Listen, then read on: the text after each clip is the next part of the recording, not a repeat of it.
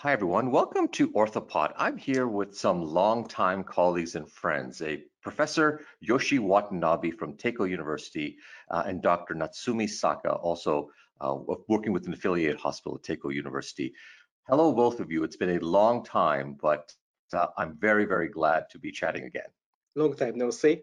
It's been a long time no see. So let me ask you, if I may, Yoshi, what has been the situation for Japan? So how difficult has the situation been with respect to COVID? For example, we are at many millions of cases around the world, many hundreds of thousands of deaths around the world. How has And Japan handled things? I have the data here. Yes. And as you know, in Japan now, on the 4th June, and in Japan, the pandemic is not the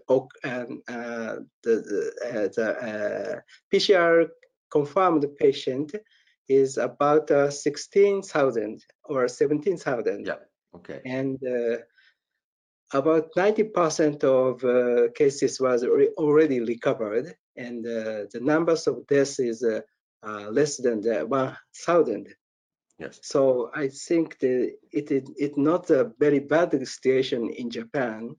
When COVID-19 was legally designated as a special infection disease, Yes. all PCR positive patients, including mild and asymptomatic patients, were required to be admitted to the hospital designed for infection disease. So at such hospital, dealing with the COVID-19 patient left them unable to treat other patients. Subsequently, the government instructed that mild and asymptomatic patients do not necessarily need to be treated at the hospital designed for infection disease. Therefore, with the exception of some hospitals, the medical situation was not as urgent as is seen in Western countries, European and North American and United States. And the epidemiologist on infection disease has appealed to the government that the same outbreak in Italy will securely occur in Japan 2 weeks later. Right. The government has contacted major hospitals to secure access the bed for COVID-19 patient. Our university hospital has about 1,000 beds. And during the early stage of the infection spread, we were asked to reserve the 30 bed for COVID-19 in our hospitals. This number was moderate in Tokyo and was neither large nor small. I think that many hospitals had a policy of discontinuing other than emergency surgery. This is because the anesthesiologist must work to control the ventilator of serious COVID-19 patient. Orthopedic surgery quotas were limited to half the usual amount, but knee and hip joint surgery and spinal surgery continue to be performed within that limit in our hospitals. Okay, that's interesting. Our trauma center is similar with reduced surgical quotas. Due to the characteristic of our center, we accepted all cases of the open fracture, all cases of the pelvic fracture, and all cases vertebral fractured in all cases in Tokyo. If possible, so-called fragility fracture and common fracture were taken care of our community hospitals. And yes. It's fascinating. So let me ask you, if I may, Natsumi, Yes. what do you think is going to happen? So as Japan is reopening, you are getting back to doing more and more cases. Is there any fear that there may be a second wave? Around the world, there's a very big concern that as soon as you open everything, there will be a second wave of infections. Has there been any concern around possibly more infections coming back in a second wave in Japan as you begin to open up the economy and do all the things that? Yes, we all concerned about it, and actually on May 25th, Japanese government has lifted the emergency statement So everything is opening up again from June. Right. And actually, in April 10th, Japanese Orthopedic Association, Japanese JOA, has published a guideline to selecting which surgery has to be stopped with other surgical association. So their recommendation was mainly based on the already published guideline from the states. So after that, in April, we had a big increase of the COVID-19 cases all over Japan.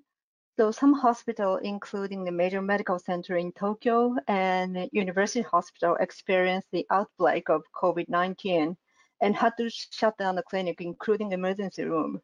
Wow. And some hospital, especially designated hospital for COVID, had to stop the elective surgery. But although there is a recommendation from the JOA, there is a hospital which did not stop the elective surgery, especially in the area where the prevalence of COVID-19 is low. Yes. So I guess in those areas, elective surgery has been performed. And right now, no, go ahead, please.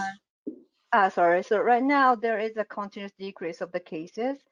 And on May 5th, Japanese government has, so JOA has again published the recommendation guideline for restarting the elective surgery. So they have stated that if there is a continuous decrease of the cases of COVID-19, and if the hospital are well prepared for the possible cover for the cases such as PPE. So I think, reopening will affect the situation of the infection rate of COVID-19, but it's so that even in a pandemic in April and May, the situation was a bit different from the other states like United States or Canada. So the difference will be a bit smaller compared to other countries. And well, just yesterday, JOA has published a survey among Japanese surgeons about how they are doing under the COVID period. It included answer from 220 surgeons. Yes. By that survey, 43% of the surgeons have experienced a 30 to 40% of the decrease of the all surgical cases, whereas actually 17 cases of the surgeon did not feel any difference in terms of the number of the surgeries. Why do you think that is? I mean, why do you think so? Is it just because there are places in Japan that did not have much of any COVID and therefore the hospitals ran just normally? Well, of course, that's one of the cases. That's one of the reasons, I guess. But another reason is whether it is a public hospital or a private hospital. Japanese hospital is largely managed by the reimbursement from the medical insurance. And if they decrease the cases, it means the hospital will face a financial problem. Okay. So probably that's why they and especially under the COVID-19, they have to buy a lot of face masks and PPE. Yeah. Yes. And I think that's one of the reasons why they are not restricting the elective surgery cases. It's interesting. So let me ask you this, Yoshi, then. I'm going to flip back to you to ask you this question. How long do you think this will take before things are back to pre-COVID or back to normal, as we would say? Is this months, maybe years? What do you think?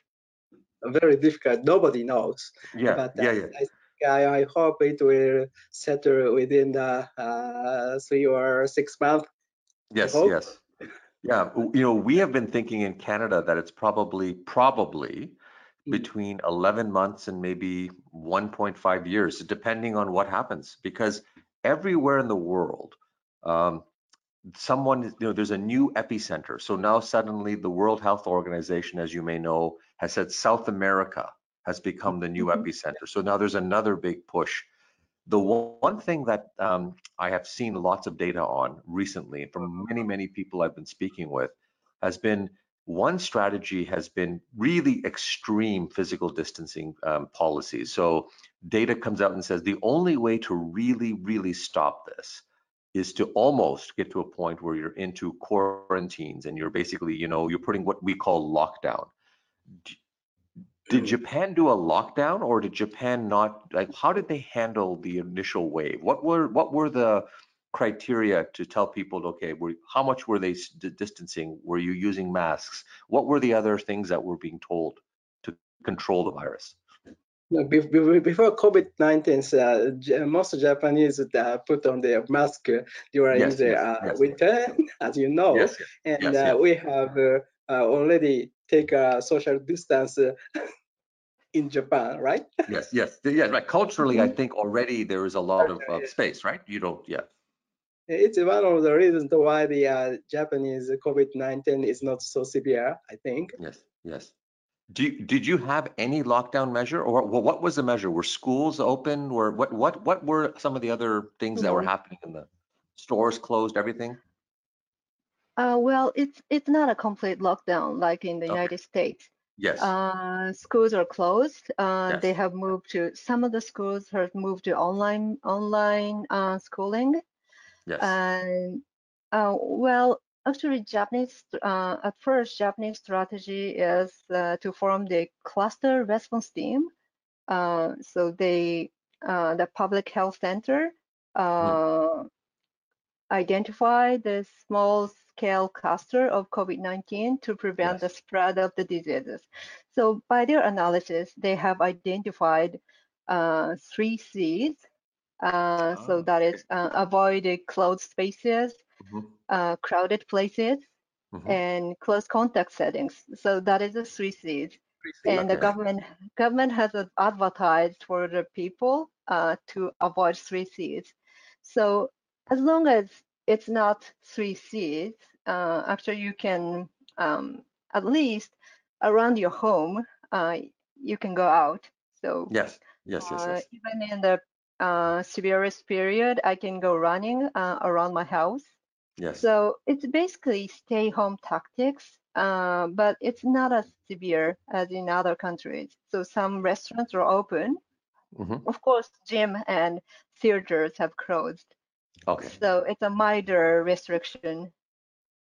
Can you remind us again? So what are the 3 C's? I want to make sure we emphasize that. I think that's a very important statement. 3 C's is closed spaces with poor ventilation, and crowded places with many people nearby, and close contact setting, such as close-range conversation.